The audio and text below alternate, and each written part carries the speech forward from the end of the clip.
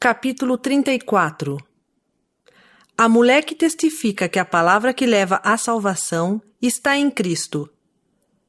A não ser que haja uma expiação, toda a humanidade perecerá.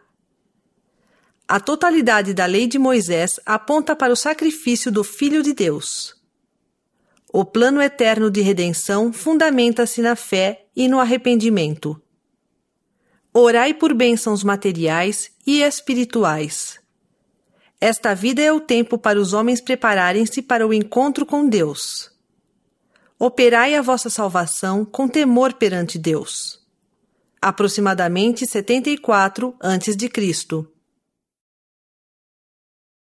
E então aconteceu que Alma, tendo proferido estas palavras, sentou-se no chão. E a moleque levantou-se e começou a ensinar-lhes, dizendo: Meus irmãos, penso ser impossível que ignoreis as coisas que foram ditas concernentes à vinda de Cristo, que ensinamos ser o Filho de Deus. Sim, sei que estas coisas vos foram amplamente ensinadas antes de vosso afastamento de nós. E como haveis desejado que meu amado irmão vos dissesse o que deveríeis fazer, devido a vossas aflições, ele vos disse algo para preparar-vos a mente. Sim, e ele exortou-vos a terdes fé e paciência. Sim, a terdes fé suficiente para plantar a palavra em vosso coração e assim testar sua excelência. E vimos que a grande pergunta que tendes em mente é se a palavra está no Filho de Deus ou se não haverá um Cristo. E vistes também que meu irmão vos provou em muitas ocasiões que a palavra para a salvação está em Cristo. Meu irmão citou as palavras de Zenos e também as palavras de Zenoque, de que a redenção nos vem por meio do Filho de Deus. E ele também recorreu a Moisés para provar que estas coisas são verdadeiras. E agora, eis que eu próprio vos testifico que estas coisas são verdadeiras.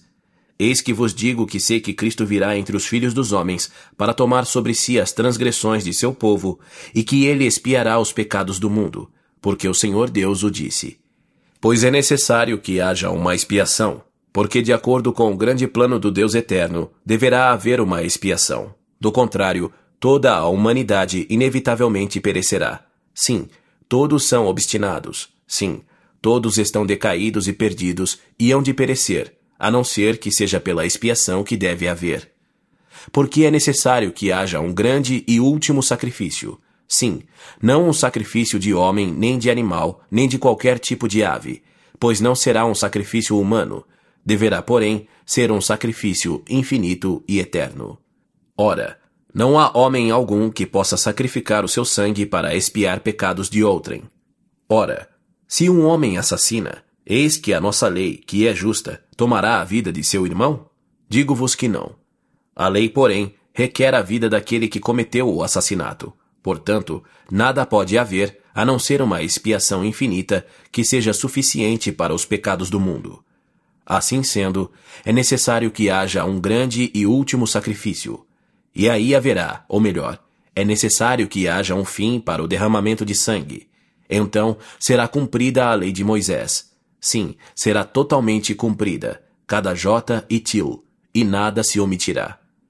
E eis que este é o significado total da lei, cada ponto indicando aquele grande e último sacrifício. E aquele grande e último sacrifício será o Filho de Deus, sim, infinito e eterno. E assim ele trará salvação a todos os que acreditarem em seu nome, sendo a finalidade deste último sacrifício manifestar as entranhas da misericórdia, a qual sobrepuja a justiça e proporciona aos homens meios para que tenham fé para o arrependimento. E assim, a misericórdia pode satisfazer as exigências da justiça e envolve-os nos braços da segurança, enquanto que aquele que não exerce fé para o arrependimento está exposto às exigências de toda a lei da justiça. Portanto, apenas para o que possui fé para o arrependimento tem efeito o grande e eterno plano de redenção. Portanto, permita a Deus, meus irmãos, que comeceis a exercer vossa fé para o arrependimento, que comeceis a invocar seu santo nome para que tenha misericórdia de vós. Sim, clamai a ele por misericórdia, porque ele é poderoso para salvar. Sim, humilhai-vos e continuai em oração a ele.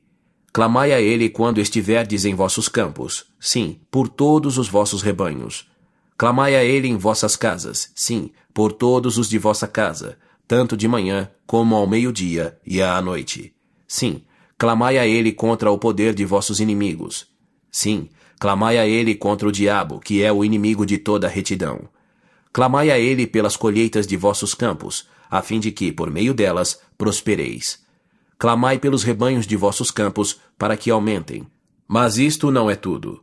Deveis abrir vossa alma em vossos aposentos, e em vossos lugares secretos, e em vossos desertos.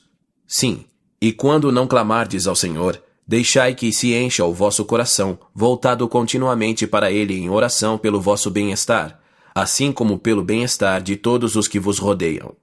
E agora, meus amados irmãos, eis que vos digo que não penseis que isto é tudo.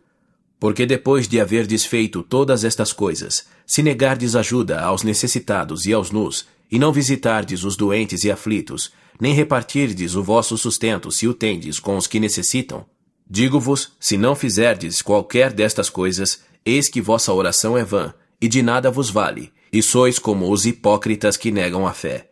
Portanto, se não vos lembrardes de ser caridosos, sereis como o refúgio que os refinadores põem fora, por não ter valor, e é pisado pelos homens.